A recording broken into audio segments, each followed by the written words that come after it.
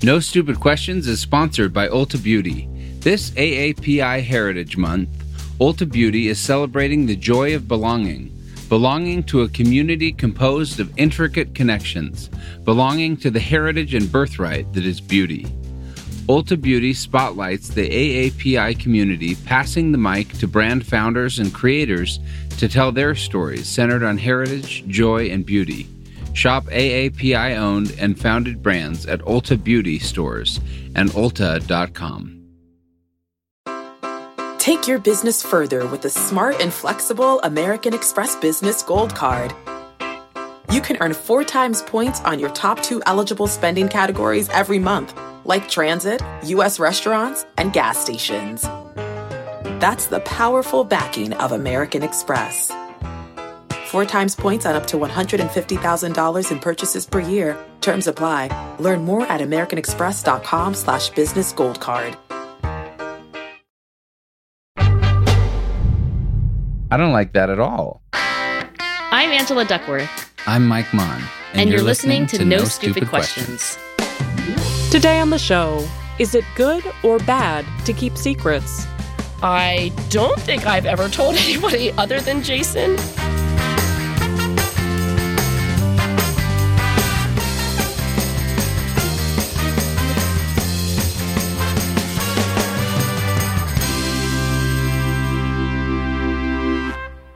Mike, I have a great question for you, and I say this because it's my question. Oh, good. I like these. So it's got to be great. All right, here it is. It's very simple. Is it a good thing or a bad thing to keep a secret? Oh, gosh. Isn't that a great question? Is it good or bad to keep a secret? I mean, my gut reaction is that honesty always wins and transparency is always helpful. So you're like, my gut reaction is it's a bad thing to keep a secret. Right. But it's good to keep them if you've given your word to do it. Let's dive in, if you're willing, Miss Angela Duckworth, to some examples, because my mind is now reeling about all the times when you might keep them. I know. Now I want to know what secrets you're talking about. Okay. There's this one short story that I read last year that I loved it so much that I actually tried to memorize the entire thing. Only you. Well, I didn't do it. I was just like, oh my gosh, I love this. It was called Ghosts, and it was written by this young woman about her sister. And the older sister dies of an illness that I can't remember what it was, but they were both young women, like maybe 18 and 20 or something like that. Mm-hmm. And the story, it's not fiction. This younger sister is remembering her older sister, and the older sister toward the end of her life wasn't able to speak for very long, and she had very little energy, but she made these like tape recordings for her sister. And one of the last things that she said in a tape recording was, the happiest thing right now is I've learned to talk openly. It works really, really well. Wow. I read that and I was like, I felt like that older sister was speaking to me. And I think in a way, it's about not keeping secrets. Right. I think when we think about secrets, it's like infidelity or like, I cheated on my taxes or like I didn't recycle or something, right? You've just gone to very different extremes there, by the way. I know. I didn't recycle till I cheated on my spouse. Well, I was trying to give you a sense of the spectrum.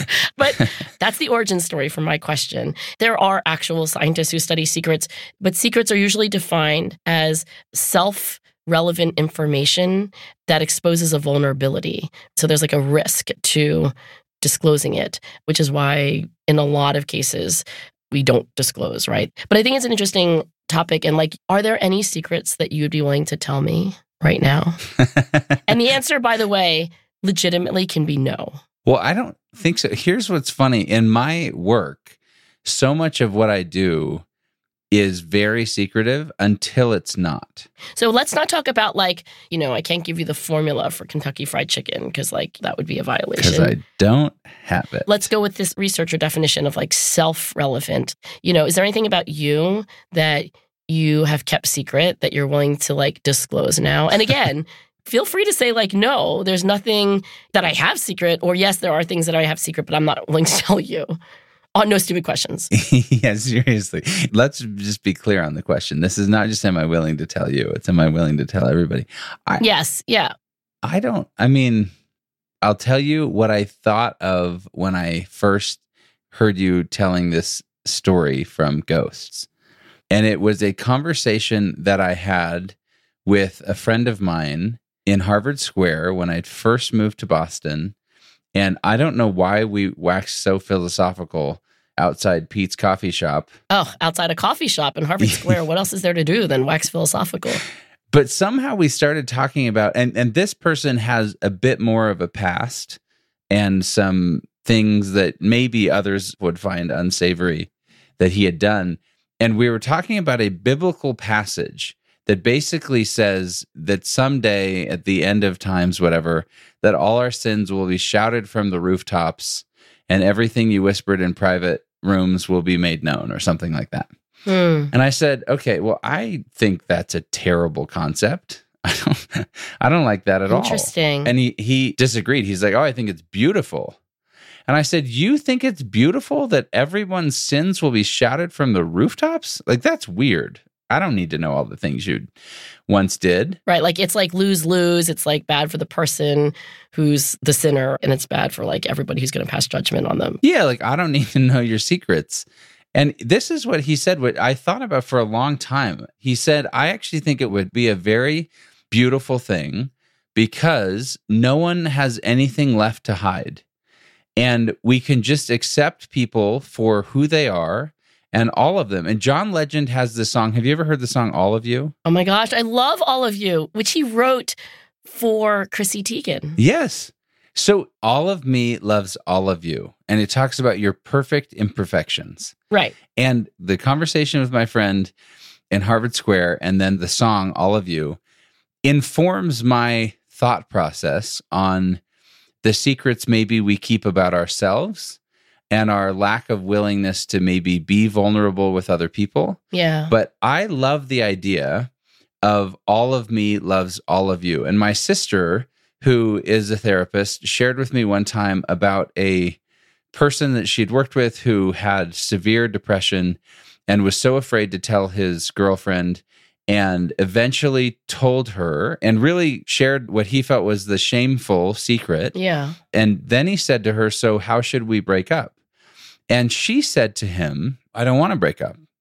This is what makes you you. This is part of what makes you so sensitive to other people. This is maybe part of what makes you so caring, so willing to and able to notice other people's feelings and needs. Right, to have empathy and sympathy. Yeah, and so it was this John Legend idea that like all of me loves all of you. And I don't want you to hide half of who you are, or I don't want you to feel like you can't tell me all these things. Now, those are very different types of secrets than marital infidelity or I robbed a bank.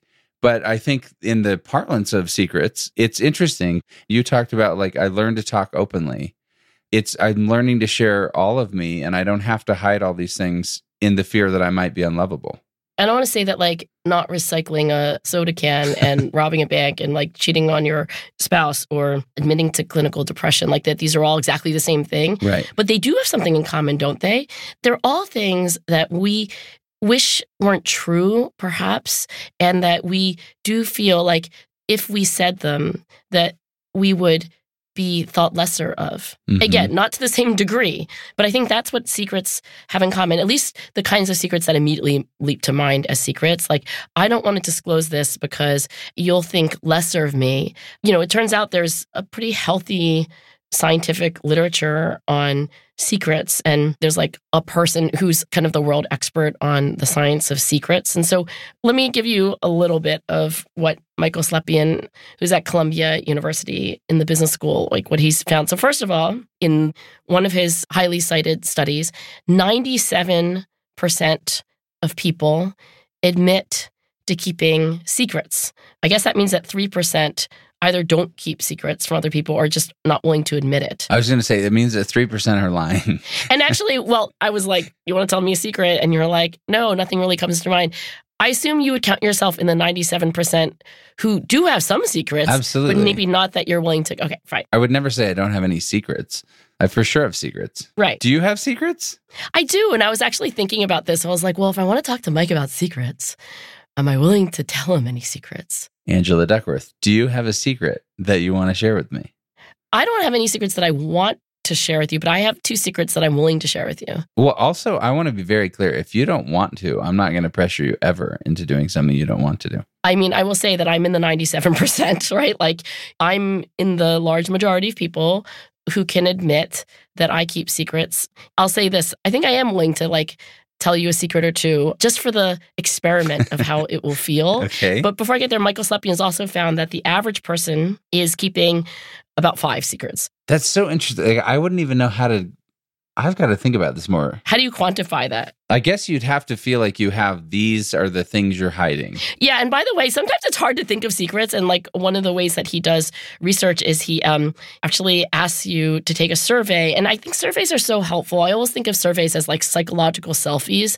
You know, if I ask you like, what's your personality like? You're like, well, adjectives leap to mind, but like sometimes it's hard. But if you just take a personality questionnaire, it asks you questions like, are you very talkative? After going to a party, do you feel tired? Right. You know, do you always arrive at meetings on time? Do you like to read and go to museums? And you're like, oh, I can answer these questions. Mm-hmm. So I think of questionnaires as being very helpful. And he actually has this secrets survey. I'm sure if you asked it to me, I would think of some secrets that I'm not currently thinking of. But yeah. Yeah, well, you do not have to answer these, right? So I'll just rattle off a few of them. Like, you know, have you ever hurt another person emotionally or physically and kept the secret from someone else?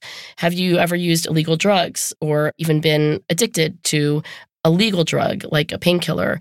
Have you ever stolen something? Have you ever physically harmed yourself? Have you lied to someone? Have you violated someone's trust not by lying? For example, by snooping, by revealing information about them, by breaking or losing something that belonged to them without telling them.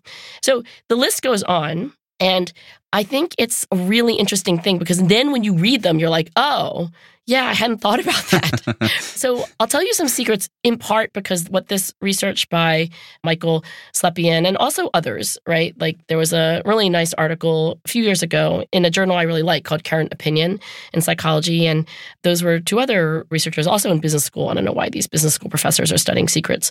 Maybe there are more secrets in business or something. But Stephen Baum and Clayton Critcher. And I think one of the reasons I'm like a little motivated to experiment with telling you at least 1 or 2 secrets is that the research suggests that there is a cost to keeping secrets. I'm sure. Yeah. So I want to see what it feels like to tell you, and maybe more than just you. I'm ready. And I will say this, the one commitment I have is no judgment. So let me begin with one where you're going to be like, oh, I'm so sorry. But like, I mean, this is embarrassing. This is what it is. When I got married to Jason and we were, I guess in our first year of marriage, we lived in San Francisco and we had a little 1-bedroom apartment. I woke up one morning and I wet the bed. We both woke up, honestly, and we both leapt out of bed and we were like, what just happened? And then we figured out that I had wet the bed because like I, was totally drenched. And I have to say that it wasn't a secret to Jason because he was there. Had he not been there, I think I very well may have like rushed the sheets into the laundry and like bought a new mattress before he came home and like never told him. I didn't have the opportunity to hide the secret, but it was immediately humiliating. And I have to say, it also happened to me once at Harvard. I was like a freshman. I don't know what these 2 incidents had in common because in general, I'm not a bedwetter, but like telling somebody that as a grown adult, you have peed yourself. I mean, I don't think I've ever told anybody other than Jason about this. So yeah, that's a full-on secret. But does that feel cathartic? I mean, because they talk about the cost of keeping a secret. I feel like I'm almost cheating with that secret because I'm confessing something to you that's like, not really that deep and not that dark. It's interesting. Shame, I think, like many emotions, it tends to be strongest in anticipation. Right. So in this case, I feel like once I've said it, it's like not such a big deal because all that anticipatory emotion about like, oh, well, what will Mike think when he looks at me and he knows that I've wet the bed as a grown adult? Like, I don't know. Once I say it, I'm like, oh, it can't be that big a deal. Like, whatevs. Right. I think about in many religious communities, you think about Catholicism, for example, people can go to confession. I'm Catholic, technically. No. Wait, did I never tell you that I'm Catholic? Okay, that's not a secret. I'm just saying I never tell you. Well, so confession is the thing. But there's a difference in keeping secrets. There's one thing in confession you're telling a person. In not keeping a secret at all, you're kind of revealing it to everyone. Well, the shouting from the mountaintops thing, right, which is where you started, I think that is very different. I don't know how much value there is to shout from the mountain. I don't know that I needed to tell the entire world that I wet my bed. I think there's value in telling a person sometimes something that has been shameful to you or embarrassing. I don't know that there's I'm really not into using Twitter as my confessional. Right. Sometimes the right thing to do is share it with the world. Sometimes the right thing to do is share it with a much smaller group. And so if you think about, there's Alcoholics Anonymous, Narcotics Anonymous, there's all these anonymouses. There are a lot of anonymouses, actually. But what's beautiful about it is it's not like, hey, I have to go tell the entire world that I'm an alcoholic, right? Alcoholics Anonymous is a group of people who get together, who go through kind of the 12 steps. Because I think, and I've never done the 12 steps, but I think one of the principles is that shame is just germinated in secrecy. And so if you at least have the people that are going through it with you, you get a sponsor who helps to guide you, who's been through it before. So I think in this, is it good or bad to keep a secret? Sometimes the answer is, I don't have to air my dirty laundry for the world, but also in order to move past this thing, I need to be open at least with a subset of people. Right. So at least originally psychologists who studied secrets thought that the reason why it's costly to keep the burden of a secret is that there was this cognitive load of the secret's about to come out, like whack-a-mole. Mm-hmm. And so they thought, there's this fatigue and this tax of the secret comes up and then, you have to not blurt it out. It turns out that doesn't happen very often. We're not actually in that many interactions where I have to be please remember not to tell people that I wet my bed when I was a newlywed. It's really actually the cost of ruminating. So when you have a secret about, an act of infidelity, an illegal act, to something that you think is unworthy, we ruminate about those things. And the catharsis that I think you're talking about is not the release of I don't have to keep the secret anymore, and so now I can free up all this cognitive bandwidth. It's more that you have been emancipated from rumination. Yeah, that's a heavy load to carry. So, Angela, I think you and I would both love to hear about our listeners' experiences with keeping secrets. Has revealing a secret ever felt like relieving a burden, or are there times you wished you'd kept a secret but didn't? Record a voice memo in a quiet place with your mouth close to the phone and email it to nsq@freakonomics.com, and maybe we'll play it on a future episode of the show. Also, if you like the show, definitely don't keep that a secret. The best thing you can do to support NSQ is to tell a friend about it. You can also spread the word on social media or leave a review in your podcast app. Still to come on No Stupid Questions. How does keeping a positive secret affect your life? We're on vacation, we're in Vancouver, and he kneels down on one knee and I'm so happy.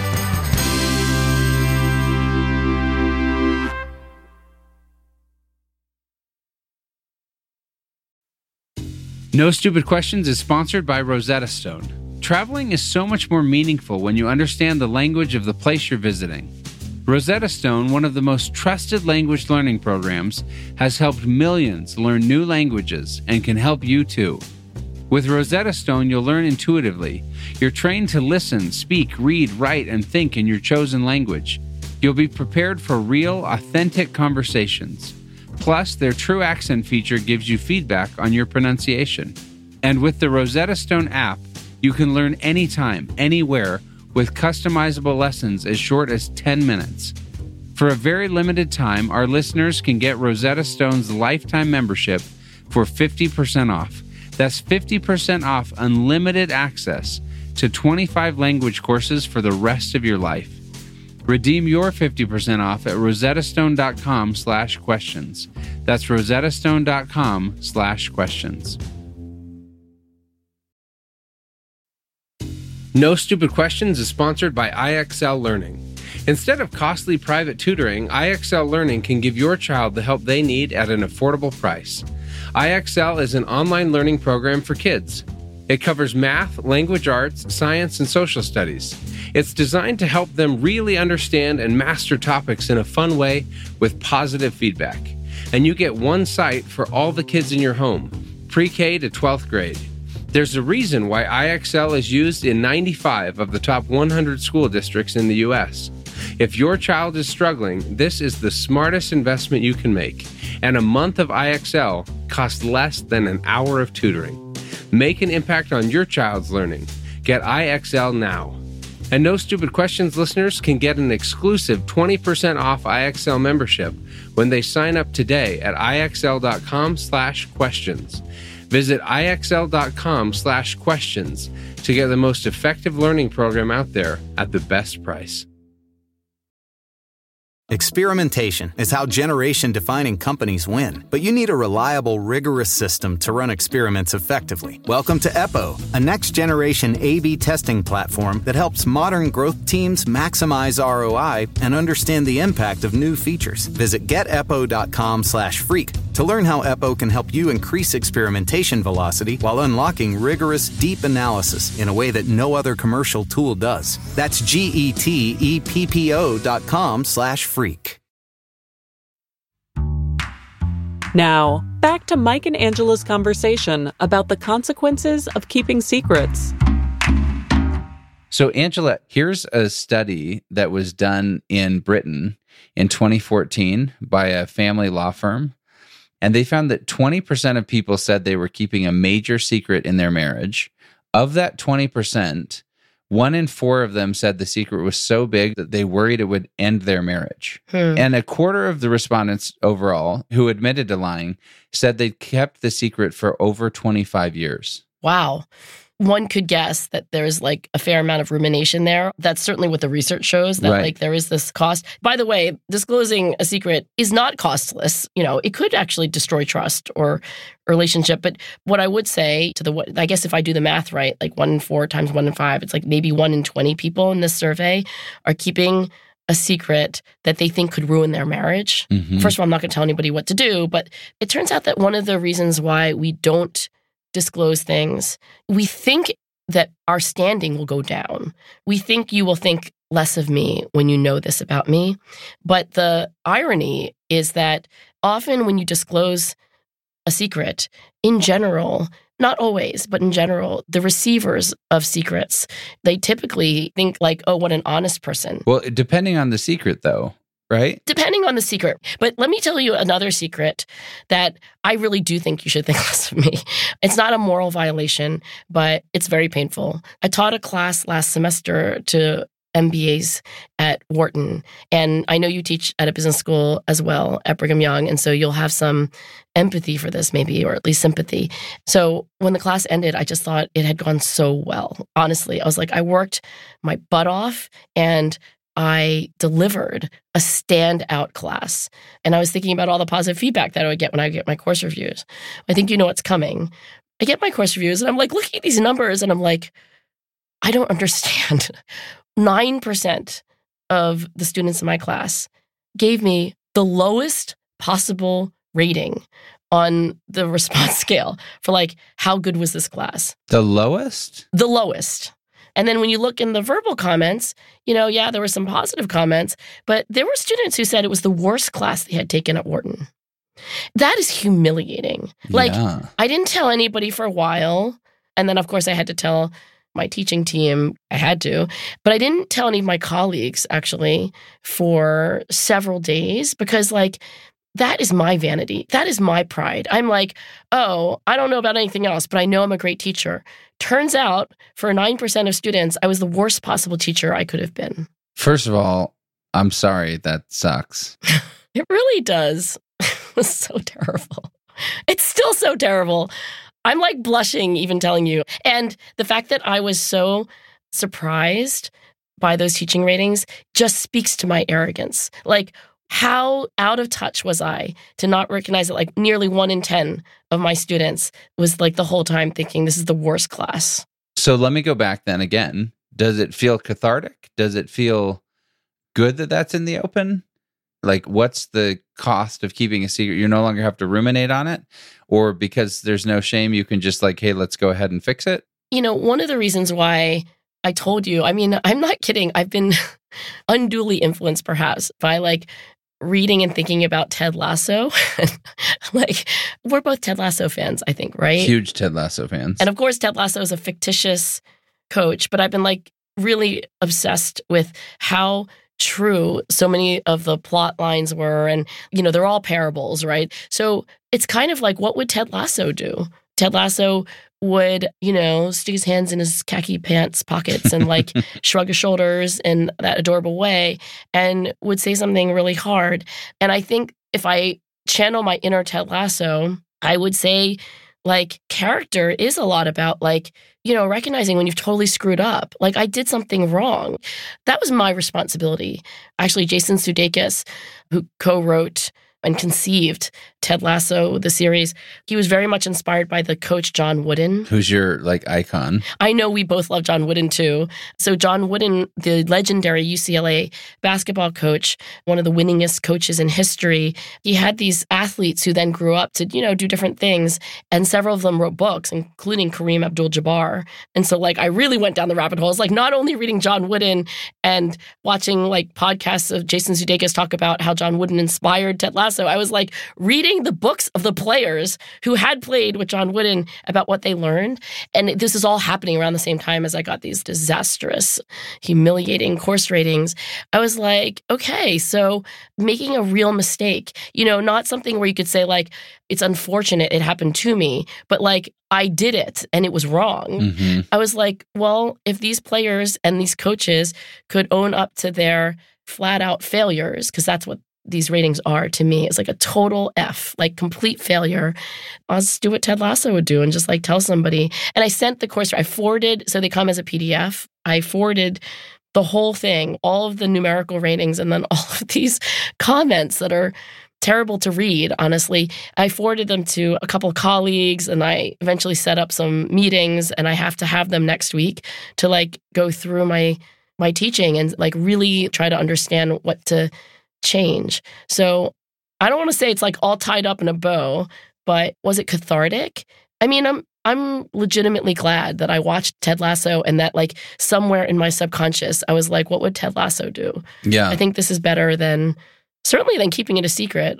I will say my favorite moment in Ted Lasso of all of the moments is at the end of the first season when Rebecca, who's the owner of the team, so if people don't know the backstory, Rebecca owns the team and she got it through a divorce with her husband. It was the only thing her husband ever cared about. Rupert, evil Rupert. And she just wanted to destroy the club. Right. No one knows that that's her motivation, so she hires Ted Lasso, who is this American football coach. He's never coached soccer. Ted himself goes through a divorce in season 1, and Rebecca comes downstairs to the coach's office, and she's kind of in tears, and she says, Ted, I have to confess to you, I've been using you. I set you up for failure. I wanted you to lose. And you're such a good human being. You're trying to coach, and I've been trying to sabotage you. And I'm so sorry. And I think in this moment, Ted Lasso is finally going to lash out and be like, how dare you screw with my life? I upended my family. I moved to London. I left my son. I've been publicly slaughtered in the press over and over and over. Called a wanker.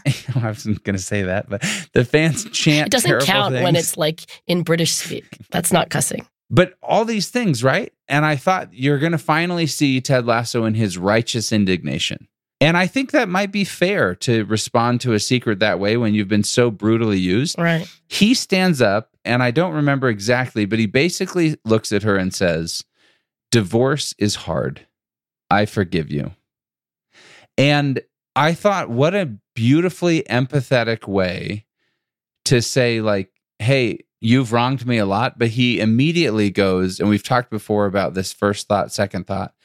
First thought might be, how dare you? And second thought is, man, that's tough. That's hard. And that gives people permission to share their secrets when you can respond with an element of grace. That doesn't mean that someone who's been wronged shouldn't also have time. You should take time to feel that and dwell in those feelings and process them. It's okay to feel angry. And the thing that you always say, because this isn't our first real conversation about hard things that are happening, you always say, I'm so sorry. There's usually a pause, and I can tell you're thinking, and then you say, I'm so sorry. And that really is like a kind of non-judgmental grace. I mean, I'm usually not confessing things to you like I, sabotaged your football team. So, is it cathartic? I don't know, but it does feel like the right thing to do. Mike, let me share with you, I think, the very latest research from Michael Slepian. Okay. So Michael Slepian's most recent work came out in the most prominent journal in psychology for long-form research is called Journal of Personality and Social Psychology. And Michael published a series of research called The Bright Side of Secrecy, the Energizing Effect of Positive Secrets. And since it's a long-form journal, I will not drag you through all of the studies that are in it. It's like really long. Reader's Digest, please. Well, I'll say that what I think brought Michael to this research on positive secrets, like keeping good news secret, was that if it's true that the cost of keeping a bad secret from other people is really rumination, like we keep coming back to it and dwelling on it, the positive form of ruminating is savoring. So he started to think like, well, what happens when you have good news that you keep inside by your own volition? You are maybe in a positive way savoring it as opposed to in a negative way ruminating about it. And so he does all these studies and he develops the good news questionnaire. I'll just read you a few of these items. So here's just like an inventory of good things that you tell the researchers that you're either keeping quiet or not.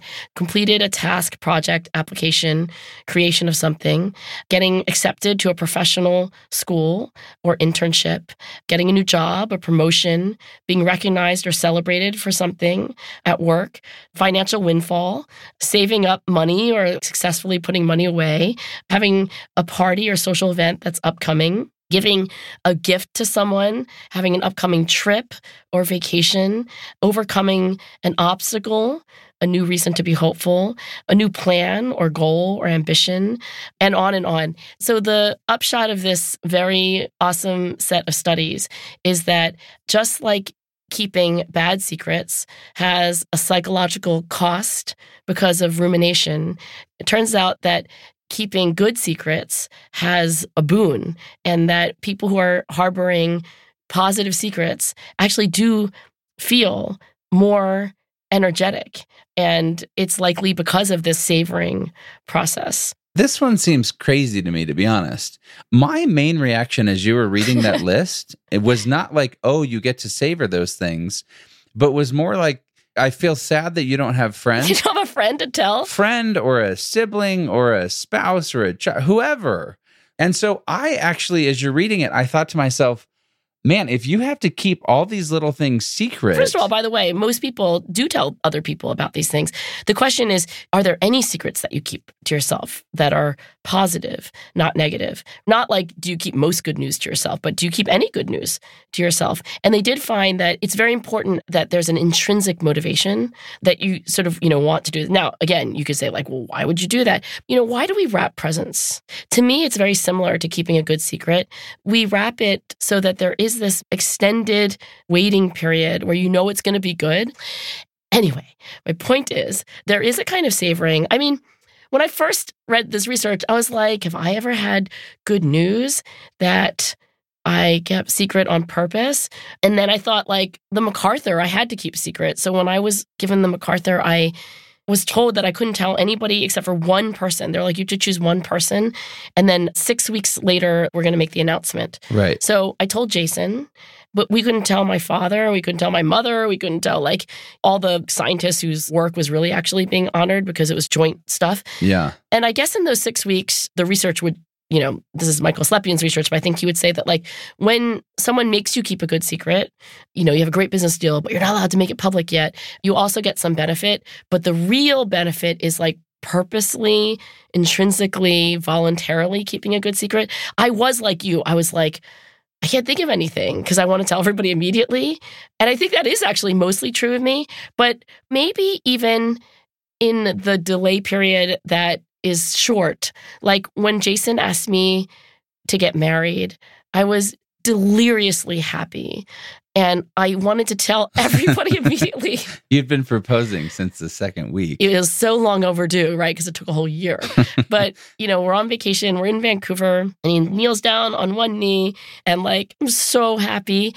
And we did immediately call our parents. But, there was a delay, right? I mean, it wasn't going to interrupt our vacation to call every single person that I wanted to tell. So I would say, though, in that time where I was, in a sense, voluntarily keeping good news, there was a kind of savoring because I was, in a positive way, sort of playing out in my head how freaking happy my girlfriends would be who knew I so wanted to get married to Jason. I was kind of savoring it. So it's a little bit like wrapping a present in gift paper, don't you think? Did I persuade you? No, I mean, I'm happy that you had a savory moment.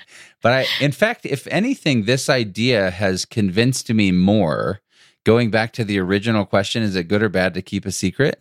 I'm actually more persuaded that it's bad to keep a secret than I was before knowing this idea of savoring, because I don't buy it.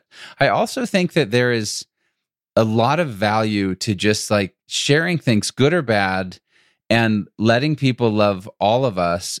So no, I remain deeply unconvinced. And in fact, I think this research weirdly shoved me even further to the idea of don't keep secrets, because I want to be able to celebrate people. The other day at work, someone came in. This person's very quiet, kind of shy, but everybody loves him.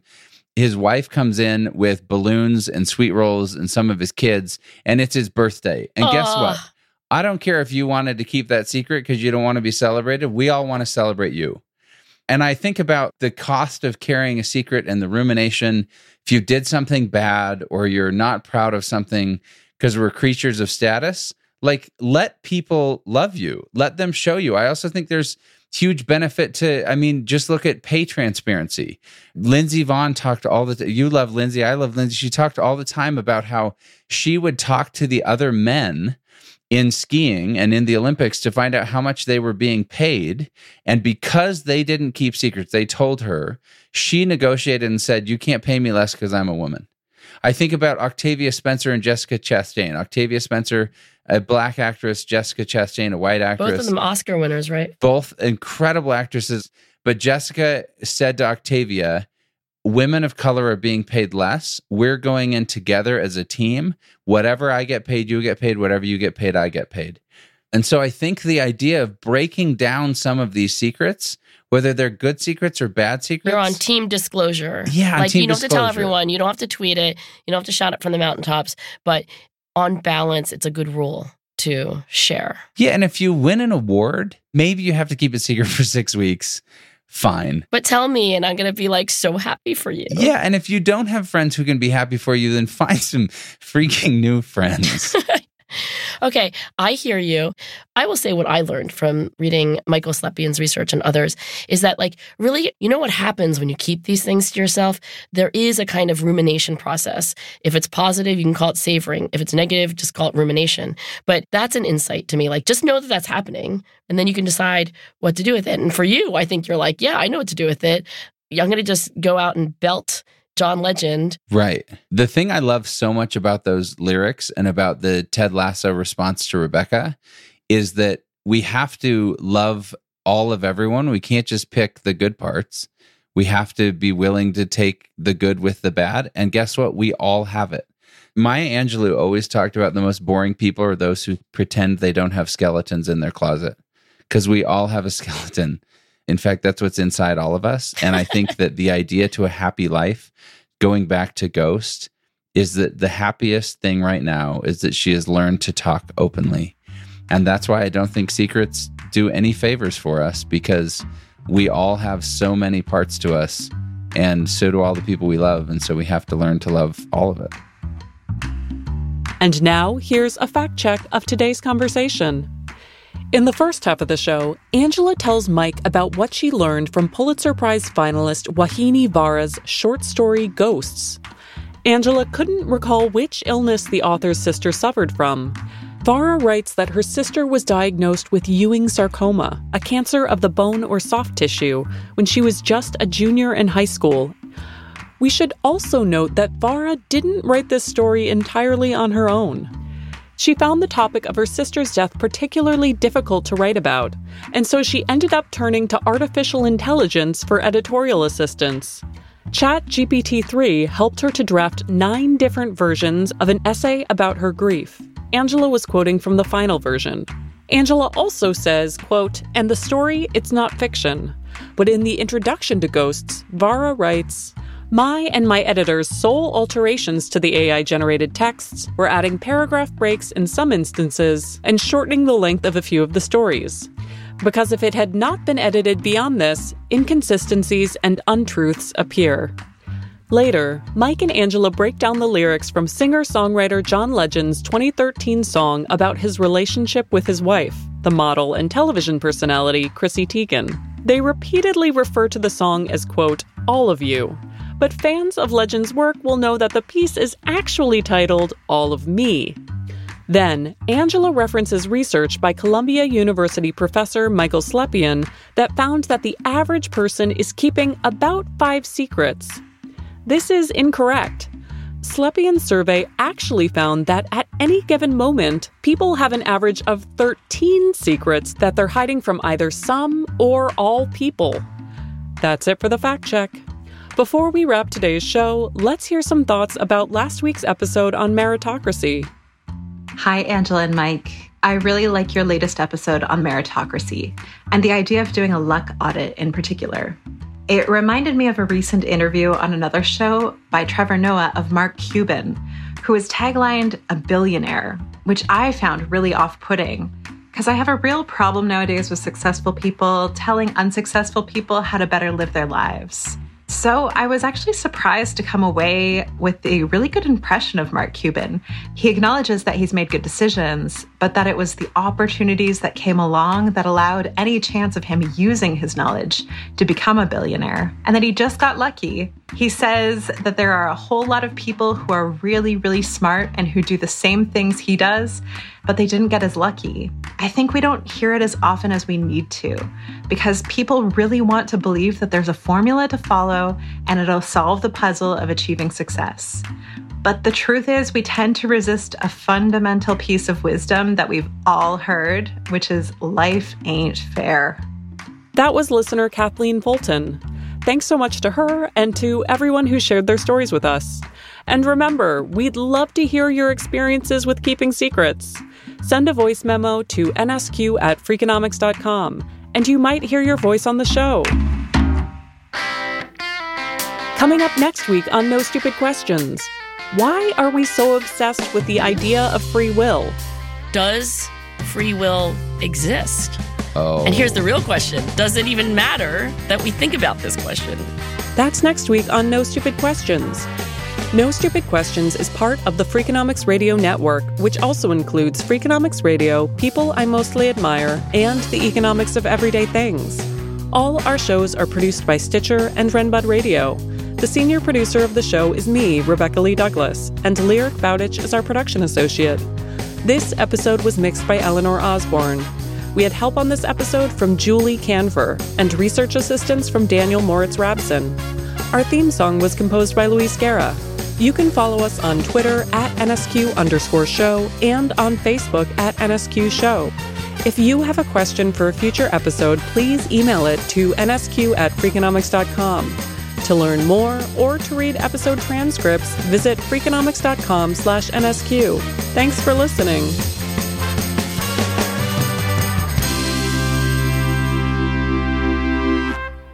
Well said. Well said. The Freakonomics Radio Network, the hidden side of everything. Stitcher. Hey, Fidelity. What's it cost to invest with the Fidelity app? Start with as little as $1 with no account fees or trade commissions on U.S. stocks and ETFs. That's music to my ears. I can only talk. Investing involves risk, including risk of loss. Zero account fees apply to retail brokerage accounts only. $0 commission applies to online U.S. equity trades and ETFs and retail Fidelity accounts. Sell order assessment fee not included. Some account types and securities excluded. Details at fidelity.com/commissions. Fidelity Brokerage Services, LLC, member NYSE SIPC. Life is a highway, and on it there will be many chicken sandwiches. But there's only one McCrispy. So go ahead and hit the turn signal if you know about this juicy gem of a detour. Walmart Plus members save on meeting up with friends. Save on having them over for dinner with free delivery with no hidden fees or markups. That's groceries, plus napkins, plus that vegetable chopper to make things a bit easier. Plus, members save on gas to go meet them in their neck of the woods. Plus, when you're ready for the ultimate sign of friendship, start a show together with your included Paramount Plus subscription. Walmart Plus members save on this plus so much more. Start a 30-day free trial at walmartplus.com. Paramount Plus Essential Plan only. Separate registration required. See Walmart Plus terms and conditions.